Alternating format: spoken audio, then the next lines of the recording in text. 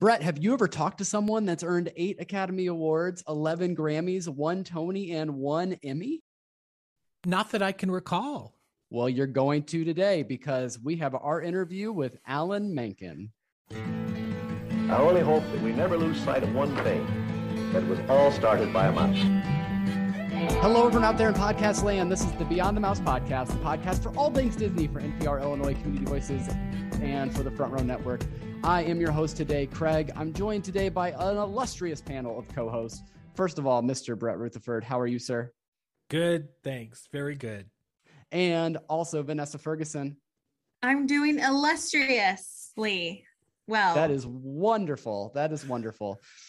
We also are bringing in the boss. We're bringing in the editor-in-chief of the Front Row Network, Mr. Jeremy Geckner. How are you, sir? I'm fine. I'm only here because, the complaints are starting to mount quite a bit. So, we We're need a so little bit of sorry, supervision Jeremy. now. But that's okay. That's okay. Okay. Actually, Jeremy is here for a very special reason. We are excited to bring you our interview with Alan Menken, Disney legend Alan Menken, EGOT winner Alan Menken. The name is just synonymous with the Disney Renaissance and also really all Disney films over the last, say, 30 to 40 years. It's just incredible the amount of work that he has done, also bringing musicals to the stage. I'm so excited for this opportunity that we had the other day and excited to bring you this interview because I think we go into a lot of really cool areas and conversation pieces with Alan. Jeremy, your thoughts on the interview that we had and that we're going to be presenting to our audience today? Yeah, it's an incredible thing to talk to somebody this legendary. We made mention of it in there, but I did study the music of Alan Menken for 2 years in college in my music composition program, and the amount of creativity this man has fostered into the world is just insane. And when you start seeing his resume, it's, a lot of people might not know all of the songs and all of the music he's written in his career. And it usually does just blow you away. Even somebody that studied him, I always go to his IMDb. I'm like, oh, right, he wrote that. It's just incredible to get to talk to somebody that is that creative and that shaped so many childhoods just with the gifts that he has inside. His music impacts millions of people daily. That's just incredible. Vanessa, your thoughts on the interview we had that you're all going to get to listen to in just a moment. Oh, well, you all are in for a treat because Alan and I curate a dinner menu, and you'll see soon what I'm talking about. Enjoy. I'm positive that he usually does not get that question in interviews. So I'm excited for our audience to hear that. Brett, you're the last person standing in the way of our interview with Alan Menken. What are your thoughts before we get into it? Well, I know that we're recording this, after the fact, but I'm still wearing the same clothes because I haven't moved, because I've just been stunned with the excitement of an Alan Menken interview. So let's do that. Without any further ado, here is our interview with Disney legend, EGOT winner, just all around amazing, phenomenally talented person, Alan Menken.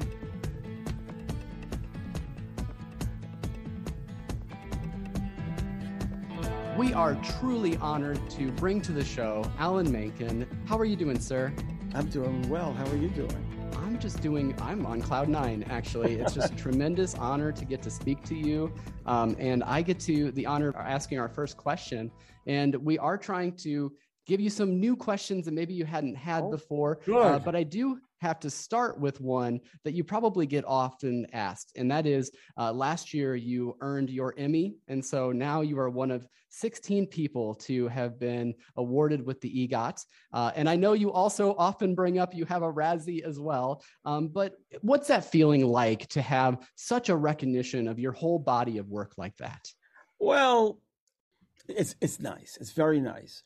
But I'll give you a truly honest answer. I think, an EGOT is sort of a construction, so to speak, of these awards, and we make it into a big deal, and it's very, very gratifying. And there's, obviously there's a lot of incredible people who have not won EGOTs who are nonetheless for it.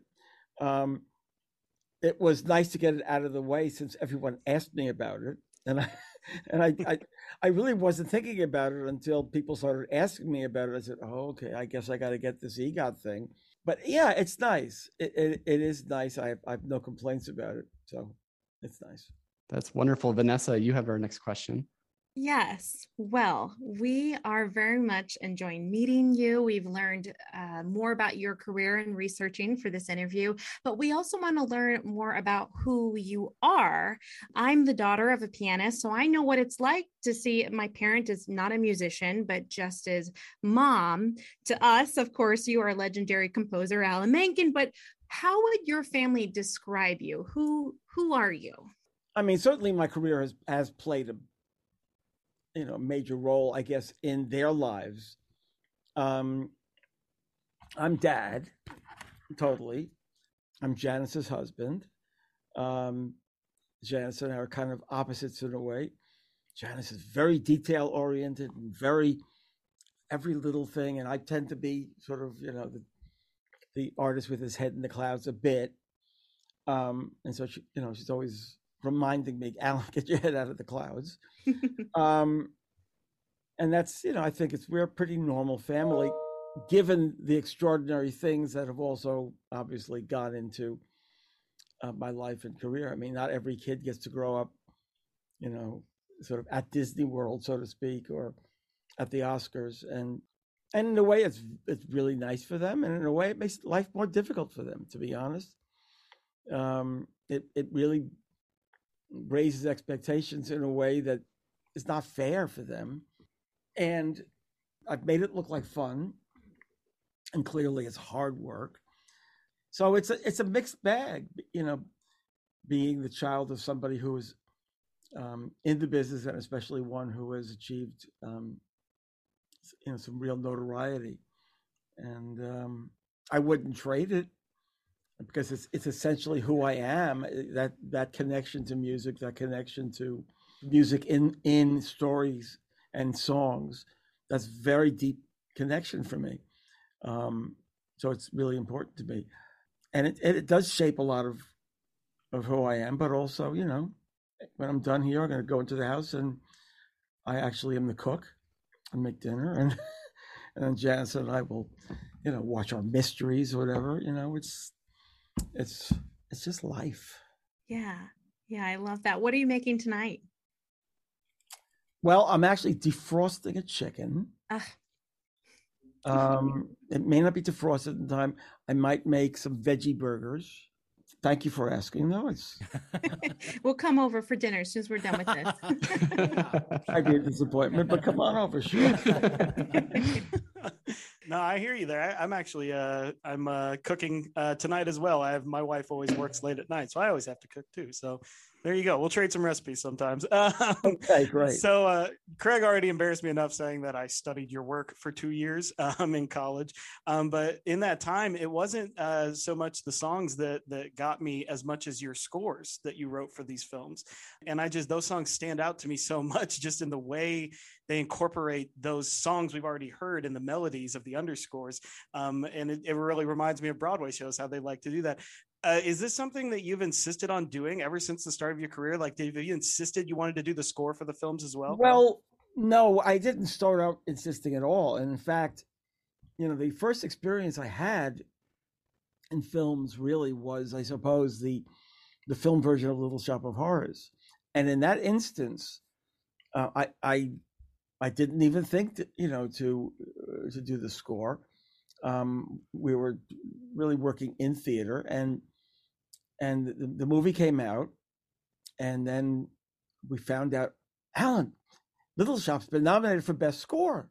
I went, wow, great. And I look it up. His Best Score, Miles Goodman. And Miles Goodman, he's now passed away. He was a very talented film scorer. But Miles basically wrote, I think, 8 or 9 minutes of adaptation, sort of, interstitial music. And most of the underscore was what we had already for the stage show, but I was not eligible for any recognition because I'd already written it for the stage show. Mm-hmm. So when Howard and I then did Little Mermaid, he said, you should score it. I said, but I don't know how to do that. And I'll learn. And so I learned. And Little Mermaid was actually my first film score.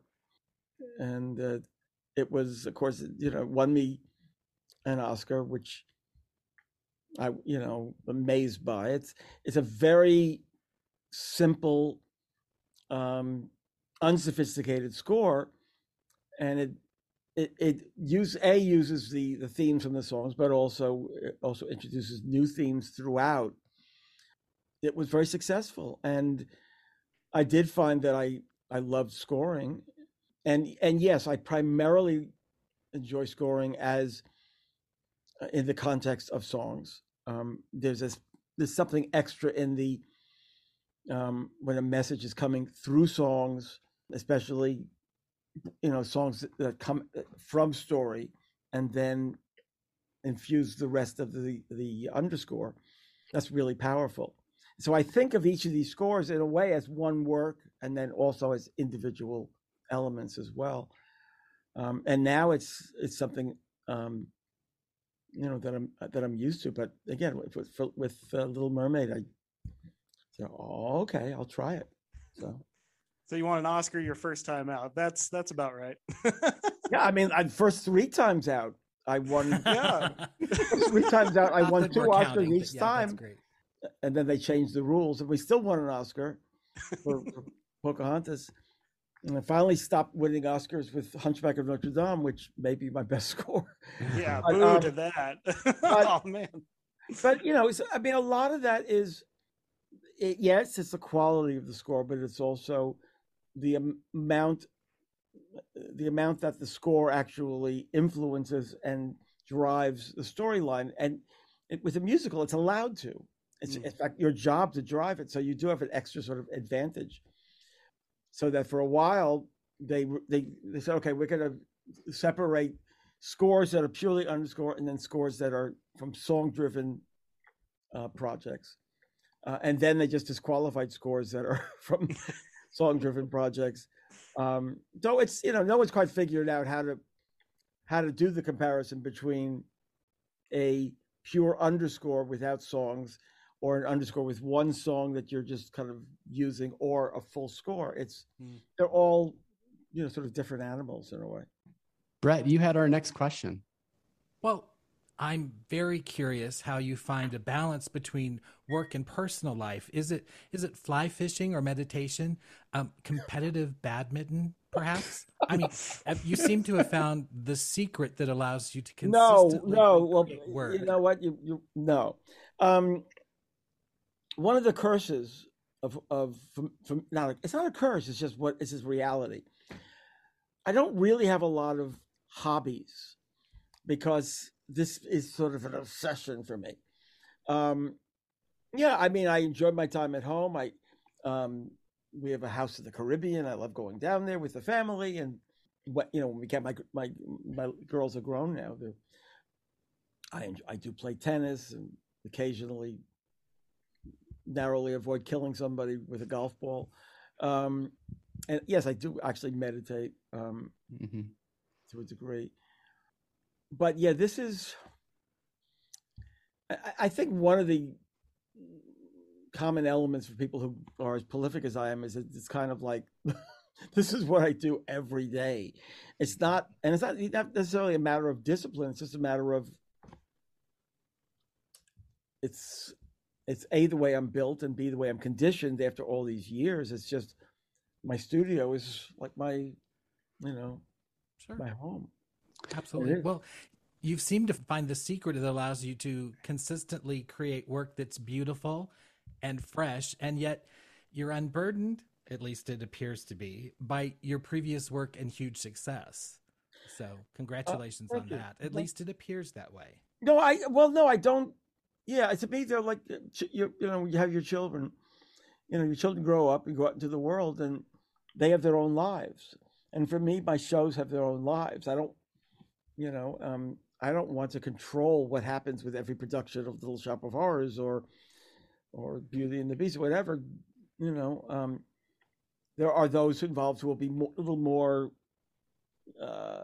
involved with every sort of facet of each production. To me, I've said this before, I'm sure you've heard this, I think of myself like an architect who designs a structure that others will live in. And except when I do my concerts where I go on stage and I perform the songs, really they are part of a structure that you set in motion, and then it's out in the world. And I love that. Yeah. Yep. There's just something so great to hearing you perform those songs, by the way. And you were doing a lot of that for raising funds during COVID. So thank you for that. But my question was that we're going back to the beginning. There is kind of this legendary tale, and I wanted to know if it's accurate or not, that Roy Disney and Jeffrey Katzenberg come and see Little Shop of Horrors, and then they decide that they need to take Howard Ashman and Alan Menken and get them to Disney. Well, if I'd love to know where you heard that tale. I've never heard that tale personally. Here's what I think basically happened. I don't think Roy came to see much music, especially off-Broadway musical theater. Although Roy was the keeper of the flame as far as wanting animation to come back with the power that it had, in the heyday of Walt's classics. When we did Little Shop of Horrors, we had 3 producers. In New York, we had Albert Poland and the Schubert Organization. In London, Cameron McIntosh. And in Los Angeles, David Geffen. The 3 of them, the 3 people, but also entities in a way, first had partnered in doing Cats, which was the same time as Little Shop.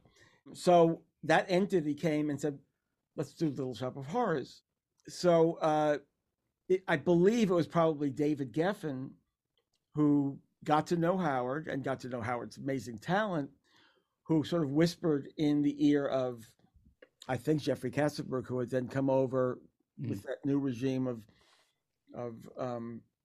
Michael Eisner and Frank Wells and Jeffrey Katzenberg and others to run Disney.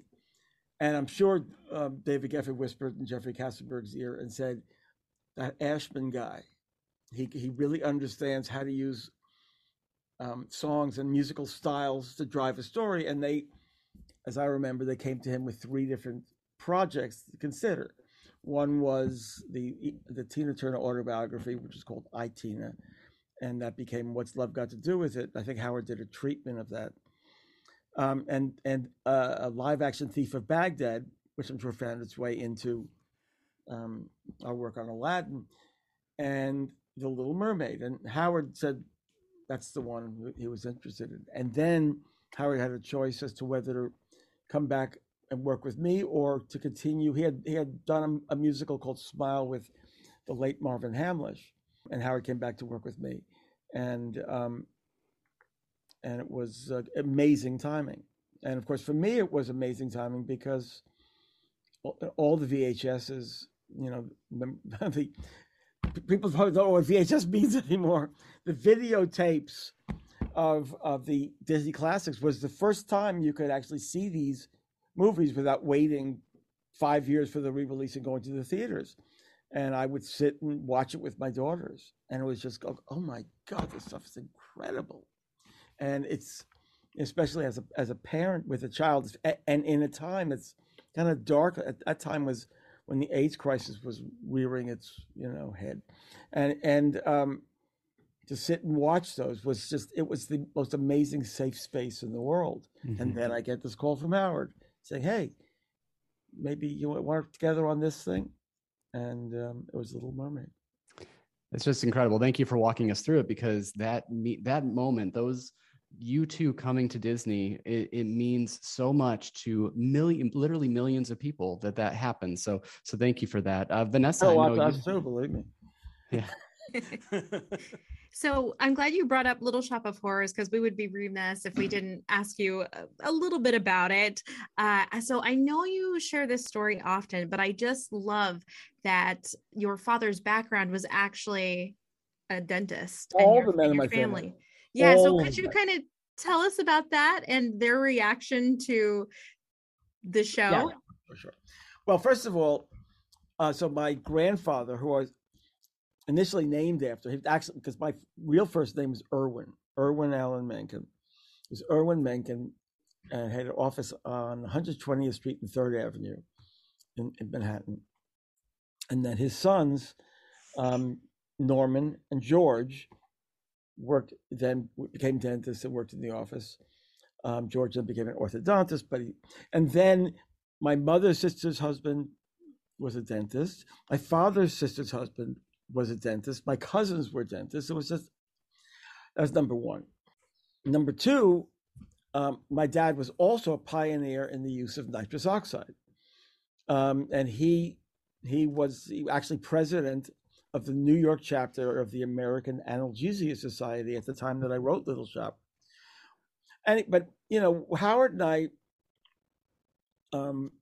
took on this story, and we couldn't figure out how we were going to end Act One, and how is Seymour going to commit the first murder.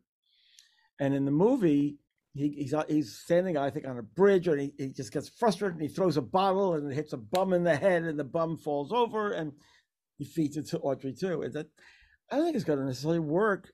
I mean, maybe it would, but for a musical, you really want things to be more motivated, more connected.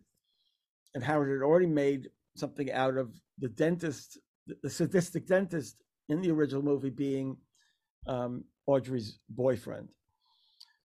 So I thought, knowing about nitrous oxide, wouldn't it be funny if maybe he likes to give himself the nitrous oxide and he asphyxiates himself by getting the mask stuck? And Howard thought that was hilarious.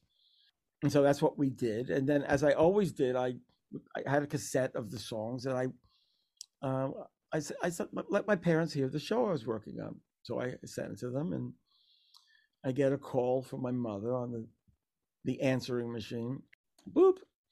Hi, Alan. It's Mom. We heard the tape. Oh, okay. Blink. So I come home. Whoa. And I go, and Janice goes, oh, maybe she's just so moved. I said, I don't think so. So I call up, and she goes, well, how would you feel if you had devoted your life to promoting the use of nitrous oxide is safe, and your son's writes this show where a man laughs himself to death? And I felt terrible. I called Howard. I said, oh my God, what are we going to do? He just laughed. And of course, the show opened, became a big hit, and my father and my mother certainly forgot very quickly about any misgivings they had. And in fact, when the dentist would say, look, Seymour, this could happen to you, and he holds up this hideous picture of teeth or an x-ray or whatever it would be, that was originally from my father's patients. Such a good story. Wow. I love that. Thank you for sharing that again. Sure. We're all Broadway fanatics here, but I have to ask you about Newsies for a second, if I may, because when I first went to college, that was the first time I ever saw that movie. It was my freshman year in college, 13 or 14 years after its release.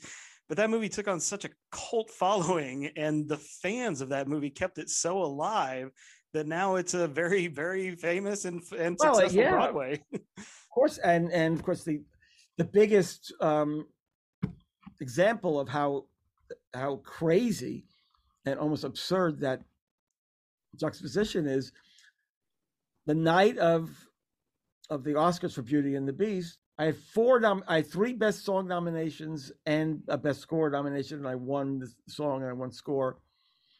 And I go backstage, a journalist says, but how does it feel to win the Razzie for Worst Song of the Year? And I said, what? I said, oh, from Newsies, High Times, Hard Times from Newsies. Because it was an enormous flop. It was an enormous flop. And you fast forward, I don't know how many decades, and I win my first and only Tony Award for Newsies, the stage musical of Newsies. So the movie took on a real cult following in the years that followed its completely disastrous opening in theaters. First it was, on tape, and then on cable, and then kids just really responded to I think with the songs primarily. Mm-hmm. Maybe a young Christian Bale didn't hurt. And years later, when Tom Schumacher at Disney said, we want to do a stock at amateur version of Newsies, because people were pirating it all over the place. They were taking down the dialogue from the movie and finding the songs and just going in camps and at schools doing their own versions of it. Disney notices that kind of thing and said, let's do a stock and amateur version, so at least have something. But Alan, you don't have to worry about it. We'll get someone else to do the new songs, but I just want to let you know. I said, no. I was wondering this. You actually told them, no, I'm doing this? No. Yes, my baby. I wouldn't. Whether it's a good thing or a bad thing, I can't let go of my babies when they're written and they're out in the world. But when it comes to actually writing new material, I want to do that whenever possible. So I said, no, I want to do this. And they said, okay, reset. And eventually I was here. It was Jack Feldman and I wrote the songs. And I was here in this very studio, right over there. Harvey Fierstein was sitting there. We were talking about doing Kinky Boots. And he saw the DVD of Newsies sitting there, and he goes, "What's this?" And I told him, he said, "Oh, I know what you should do with that." I said, "Really?" And I quickly, got in touch with Tom Schumacher at Disney and said, "Harvey Fierstein would like to write the book on this. When you're interested," he said, "Let's talk." Anyway, next thing you know, boom. Yep. I mean, it's incredible. And I think that you're right, that it's the music, I think, that kept that alive. Because speaking as a college that was trying to, do those amateur productions in hallways of our dorm room, everybody was just dancing Seize the Day everywhere. I went to a very strange college. No, it's not strange at all. I remember walking into the local mall and I hear dum, dum, dum, dum, dum, and they're doing Seize the Day or Carrying the Banner or The World Will Know, and go, whoa, look what's going on here. So actually, it's great because you mentioned those kids growing up on Newsies, and we actually have a couple of friends that will be staging Newsies in the relatively near future, and they're just so excited to be able to do that too. So it does continue to live on. But Brett, I know that you had a question about D23. At D23 Expo 2013, you shared the stage with a fellow Disney legend, Richard Sherman.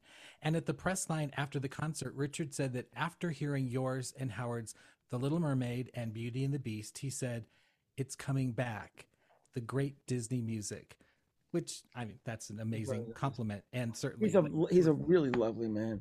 Well, can you tell us a little bit about him or the concert or your Well, I friendship? do remember, I remember on the night of the Oscars for Aladdin, we finished we have the awards in our hands and we go to Disney's having you go to various parties. One was a Disney party, and I get there, and I come in, and the first person waiting for us is Richard and Elizabeth, and it was just so touching. It was so touching, and means the world. He's a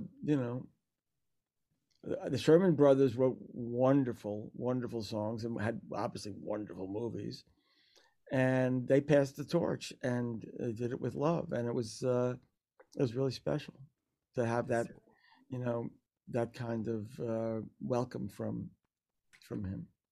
What's great is that you're sitting there and you mentioned that you're in your studio, and it's just incredible to think about the amount of music that has come from your studio. And in particular, you seem to be able to kind of reinvent your sound and bring in different cultures and bring in so much into your music. Your scores hardly look alike or sound alike. And there's always this kind of new musical identity that you take on. Is that something that you go out and choose those types of projects to find new challenges for yourself, or? Yeah, I mean, to a degree, or I try to find a musical style that will be unique to a project. So either I was approached to do the stage musical of Sister Act. It was by Peter Schneider, who had been, he was the head of the studio at one point, but he also had been, I knew Peter from all the way back to when he was company manager for Little Shop of Horrors off Broadway, and then was vice president in charge of animation at Disney, and then worked his way up to being head of the studio. But then when he left, one of the things he wanted to do was direct, and he was initially developing Sister Act as a stage musical. And I thought, what do I want to do with this? Because it's, that R&B and Motown sound really is very much Little Shop World. And I said, I had always thought there has not been a stage musical with a storyline that's driven by disco and 70s style of pop music, which is a very special kind of blend of styles. And when we did, Aladdin, and you think, well, is it all going to be just Middle Eastern influenced music? And really the main idea was we wanted to do that wink at the Hollywood take on the mysterious East. And that, it goes back to the Fleischer cartoons, and it goes certainly to the road pictures of Bob Hope and Bing Crosby. And then when it came to the genie, when in the storyline, the genie of the ring, there's a genie of the lamp and genie of the ring. Genie of the ring is described as being black and having an earring, and it's kind of like a hipster. So Harlem Jazz came to mind. So this whole Fats Waller style just fit perfectly. Finding the styles that inform what you're doing, whether being literal or whether taking you into a world or a world of associations. That's for us. It started with Howard's and my very first musical, God Bless You, Mr. Rosewater, and certainly enormously on Little Shop of Horrors, and every project since is I look for something that allows me to open up to a world. And sometimes it's not even my idea. In the case of Hercules, I thought I was going to do something that was kind of a wink at Candide or classical music, or because it's Greek and Greek, classics. And John Musker and Ron Clements thought, no, he thought maybe gospel. I go, gospel? Why? But it ended up being brilliant. And I again created a world that was different from the Little Shop world, from the Sister Act world, from the, a Bronx Tale world, which is sort of the music of Belmont Avenue, or from Tangled, which is folk rock and just Joni Mitchell. And you go to obviously Hunchback, which is his own world of the Latin liturgy and French classical music, and Boulevard and Pocahontas, which is clearly of Indians and English. It was very literal, pulling on that. And sometimes it's undefined, like to define what world Newsies is not easy. Mm-hmm. It's somewhere between maybe ragtime and R&B, and then it just went where it went, but it was its own world. So I always look for a world that the projects can be in as much as possible. That's fantastic. And it always seems to, like I say, have it's obviously a Menken sound, but at the same time, it is respectful to the genre that it's coming from. And it's just always so wonderful. We absolutely love hearing them. Vanessa, you've got our next question. Yes. Well, I'm so glad you mentioned Hercules, because that has to be one of the most fun soundtracks that you can sing along to. When we interviewed Susan Egan, she told us this great behind the scenes story about how she was supposed to do a run. And she's like, no, I really don't do that. And I think it was you that maybe plucked out the notes for her to end the song. So I was wondering, did you have any fun behind the scenes stories? Because it's gospel. I mean, what's more fun than that? Well, God, there's so many, for Hercules in particular, because there's behind the scene stories for so many of them. The muses were so great to work with. Roz Ryan, Lilias White, they were so wonderful. We had so much fun. And working in, with these great Black choir, gospel influence with Black singers and choirs was such a joy for me. other behind the scenes stories. I can tell you, Roger Bart to me is the most incredible voice. He is the tenor voice maybe the best tenor voice. And people probably know him.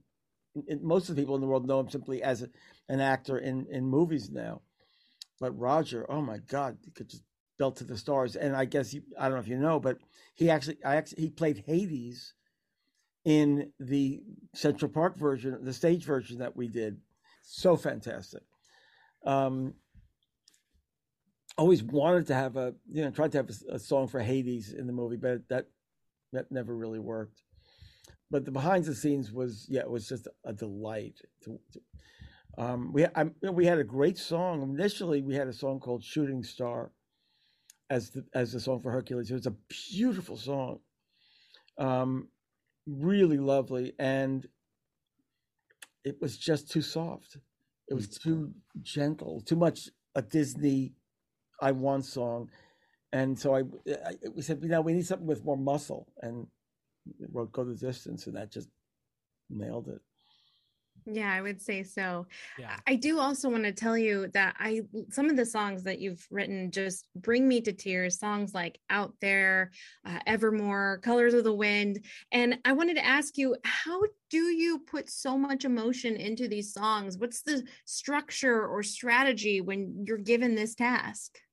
What I try to figure out, obviously, you want to know the character, know what the character wants, know what the moment is for that character.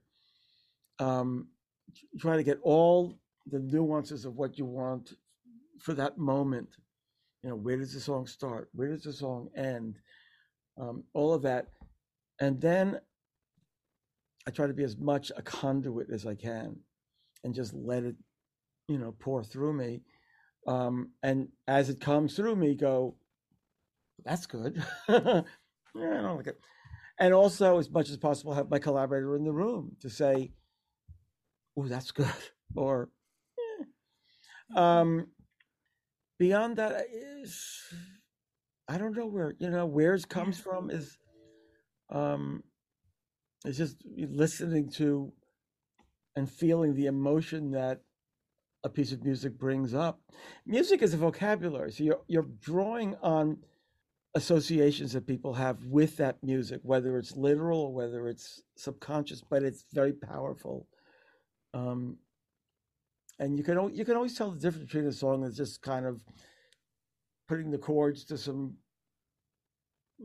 lyrics and having some nice melody and something that really is pulling from somewhere.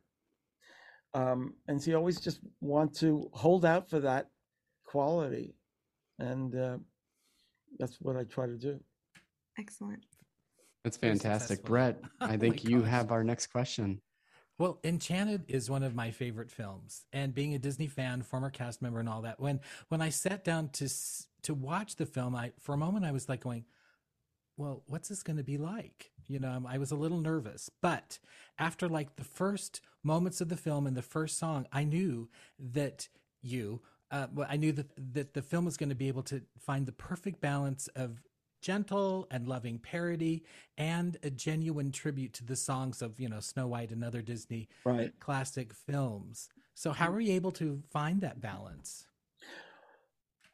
Well, that's not just me alone, obviously. First of all, Stephen Schwartz is a brilliant collaborator. And Kevin Lima, who directed the original movie, was wonderful to work with.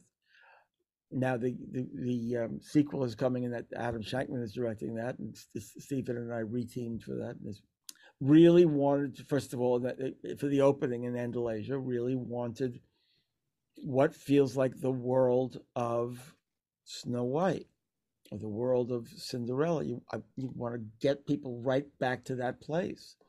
So it's working with those vocabularies. It's all about homage. You're being a very genuine homage to a sensibility that you want to bring to that moment. You always want an audience in any given song moment to go, "Oh, I get it. You're doing this, right?"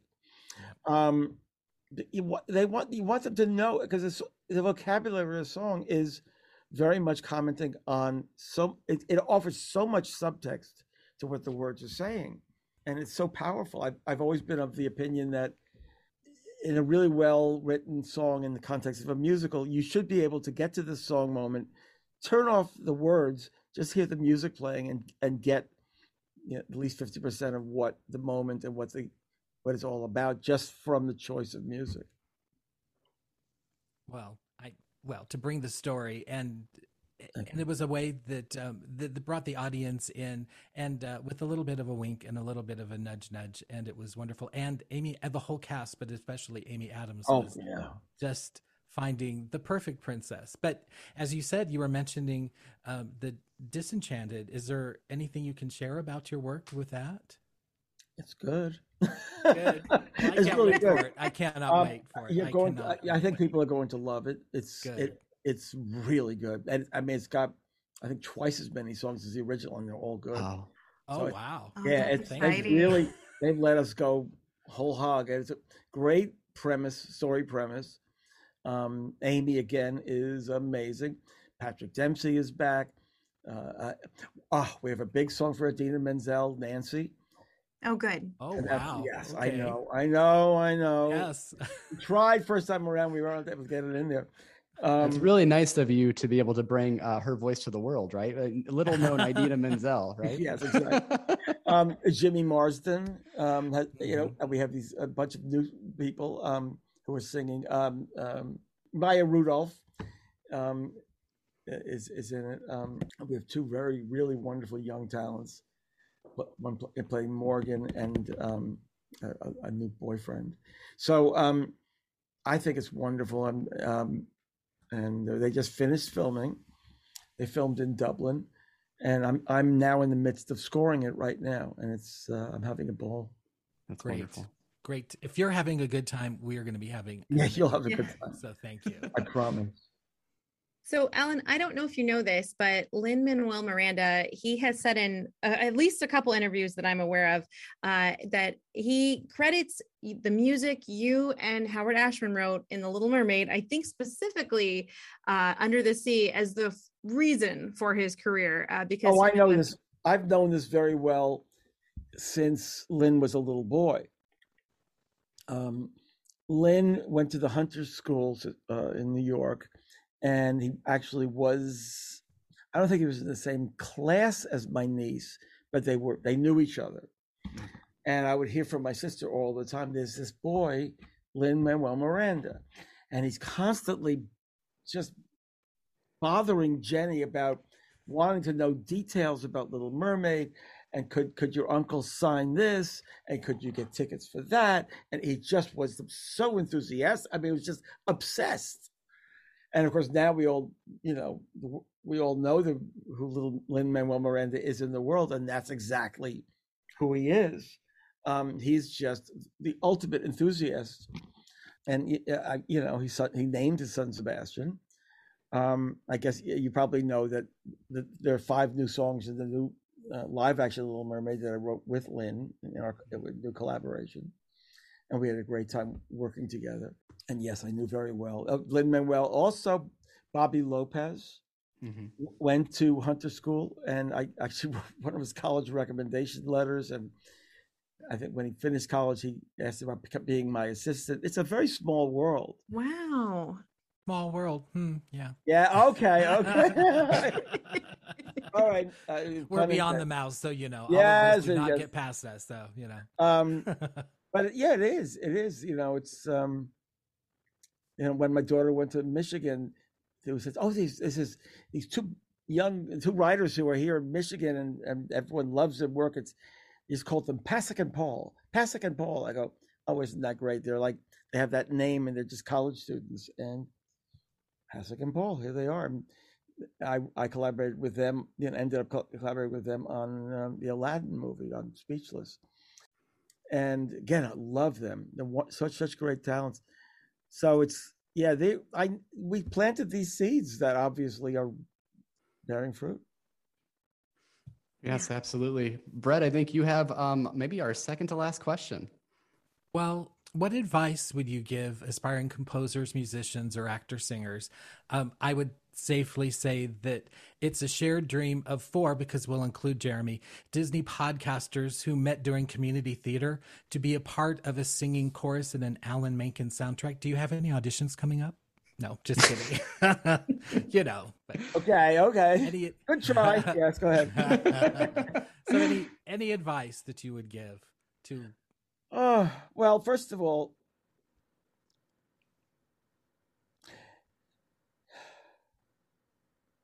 make sure it's the thing that you want to do every day.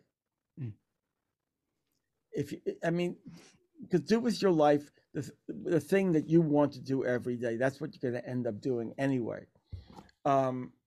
Never fall in love with your own work. Put your love into it and put it out there, and then always be ready to throw something out and write something else. Always be ready to just throw it away and write something else. It's bigger than you. It's bigger than you. Write for the characters, write for the story.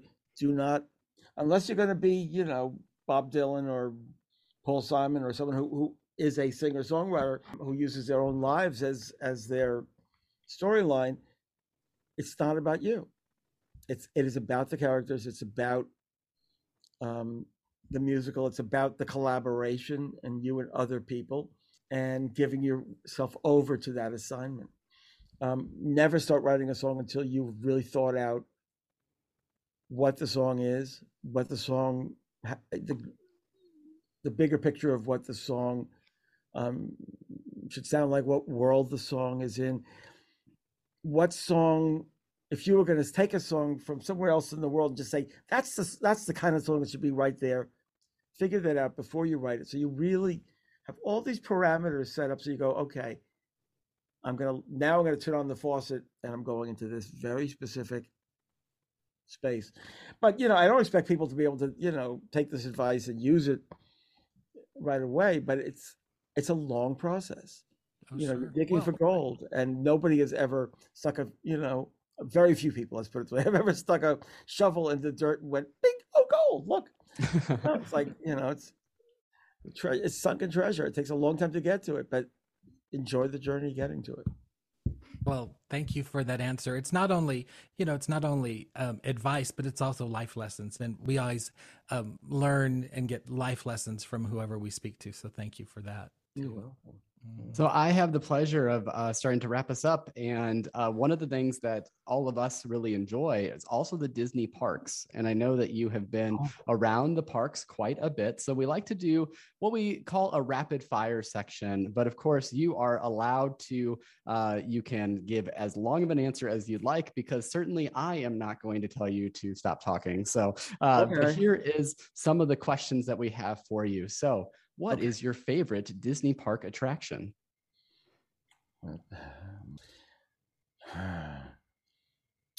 Well, it's gone now.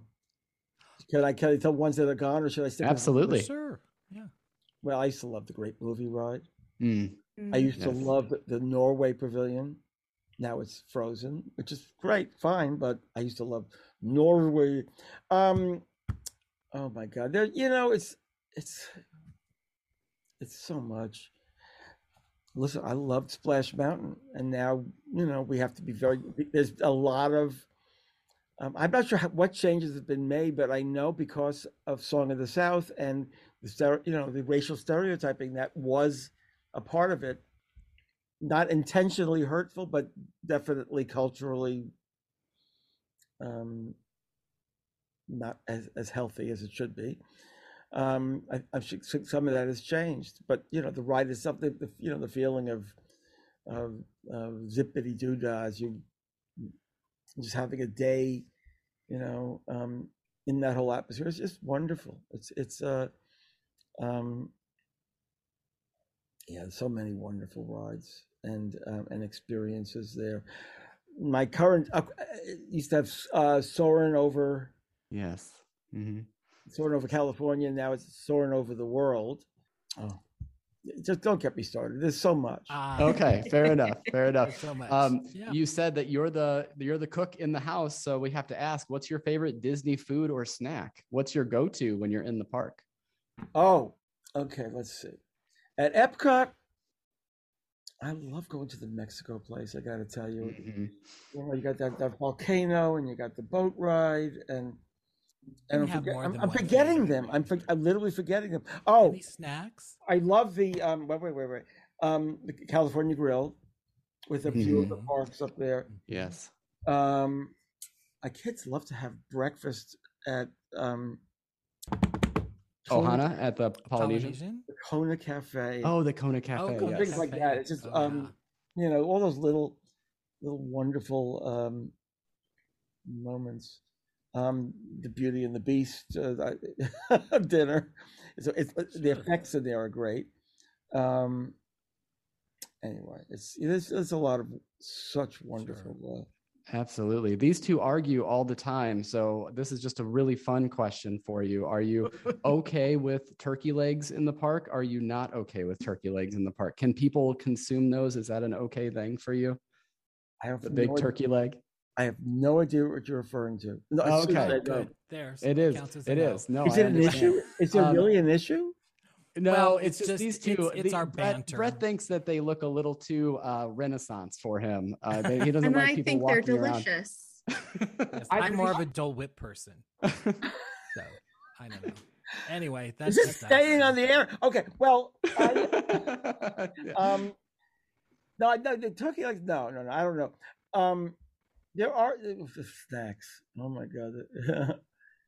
Yeah. Oh my god. Of course, the Japanese pavilion is big. Oh my god, do I love the Japanese pavilion? I think they're actually having now. They're building supposedly a really high class sushi.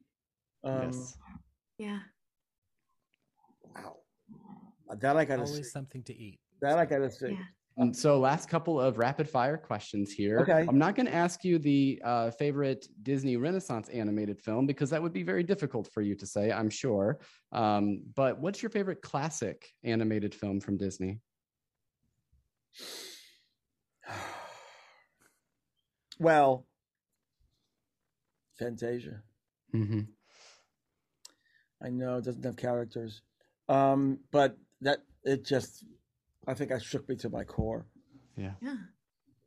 Absolutely. And then do you have a particular magic moment that's happened either in a Disney park or something that just really comes to mind when you think about Disney magic? What do you have anything that comes to mind? Well, let's see. There is no audience like a Disney audience. I mean, their hearts are just so open. And you feel protective towards them, and it makes you want to help contribute to that safe space for them and for the world. So it's a very precious thing. When I first came to Disney, this was in the 80s, this new regime. You felt it from the top of the company to the person sweeping the garbage. There was a dedication to the tradition and to the meaning of it and to the essence of it. And it was amazing to be a part of that. And please God, that should always remain, because it's a very, very, very special thing. And I'm proud that that the company has always maintained also really important social values, and that's that comes from the tradition and from the top and from the people who are involved. And the company is going through obviously a major change right now. Bob Iger is moving on, and I think I've met Bob Chapek once. I don't remember very well. Now movies, rather than opening in theaters, are opening in streaming. A lot has changed, and for those of us who still get to continue to work there, more important than ever, just keep the flame burning. Well, thank you so much for keeping the flame burning for all of us. We are so blessed to have been able to speak with you today. So thank you. Thank you, guys. Great to talk to you. Enjoy Have a good your one. chicken. Yes, Thank absolutely. you. Enjoy the chicken. Okay. Bye-bye. Thank you so Bye. much.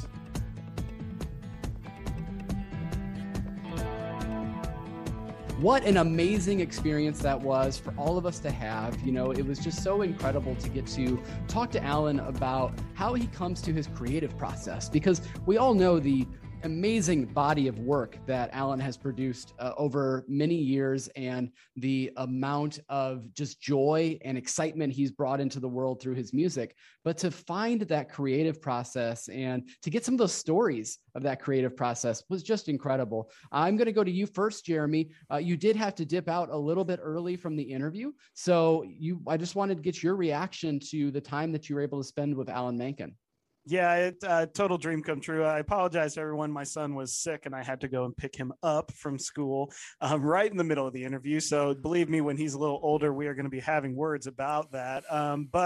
It is just one of those things. I got to meet one of my heroes in this interview and talk to him and tell him that he had an impact on my life and that his art made an impact on my life and continues to. And just listening to the rest of the questions, I just always love the questions that you guys ask. And I just love that I got to be a part of that. So I'm just blown away, and come on back, Alan. We want to talk to you again, especially when like Disenchanted's coming out.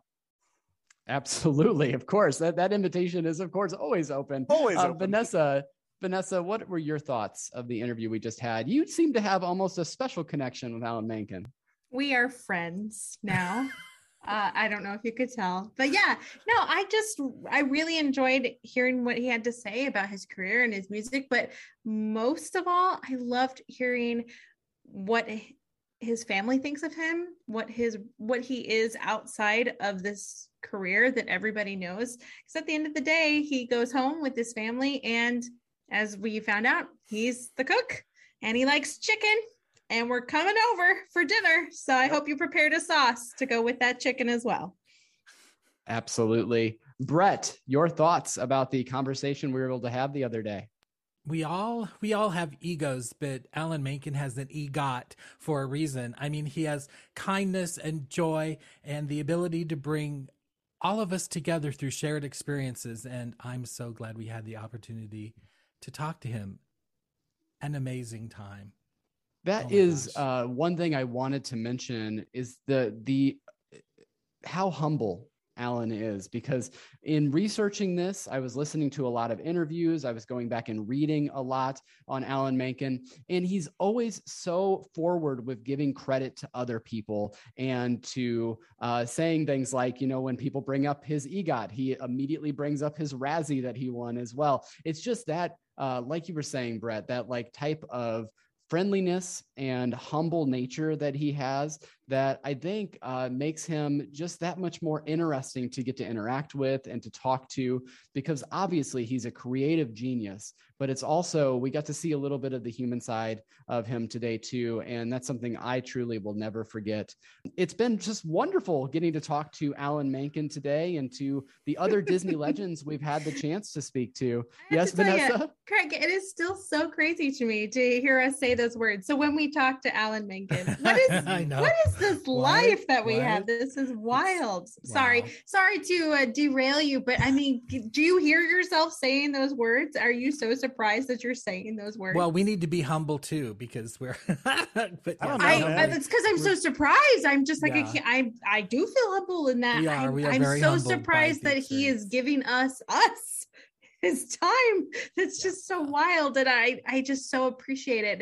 It's still bizarre to me that an EGOT winner would take the time for little old us. I don't know. I think you guys should lean into it. Like when the first Little Mermaid trailer comes out, you should just be online and be like, hey guys, we'll ask Alan what he thought of this trailer. You know, just stand by here. If only.